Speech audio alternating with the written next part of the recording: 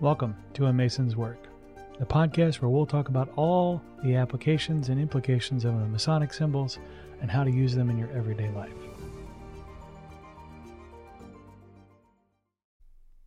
One of the things I like about the working tools that they use in the European jurisdictions for the first degree, namely the chisel, is that the chisel has, in some ways, a generative component.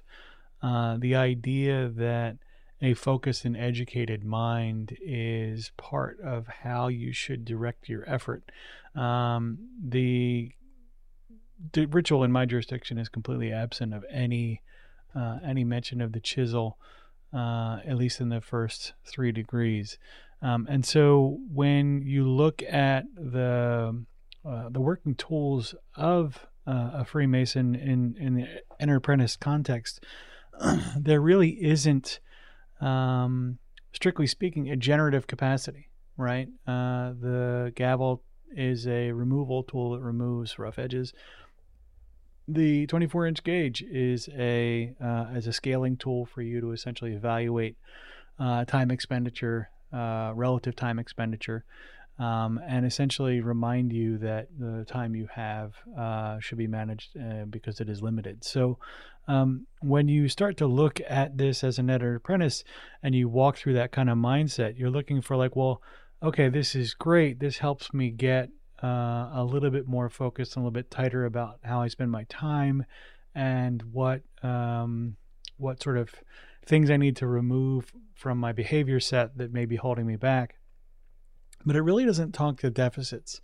And this is one of the places where the Masonic symbolism, I would say, falls down, but is missing, I think, some meaningful insight, because there is a need for the individual to determine when they have a behavioral deficiency or a skill deficiency, or even they want to pursue a goal or an objective, and they need to close a gap to achieve that objective, an education gap, a fitness gap, whatever that gap might be. So as you go through here and look through the degrees, you don't find a ton of that because in the context of fitting stones into place, there's not a ton of context for adding stone, right? So you might find, and here's something that I'm looking for in the event that you hear this podcast and have some insights.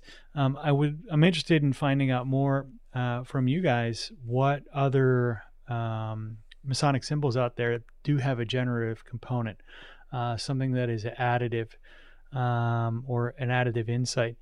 Because my jurisdiction doesn't include those, certainly in the first 3 degrees, I am looking for more insight and information. But with that, I think it's important too, as a man, as you go through the Enter-Apprentice Mason's degrees, as you go through your work, to identify what's missing from your day-to-day approach, and then create a plan to fill that gap.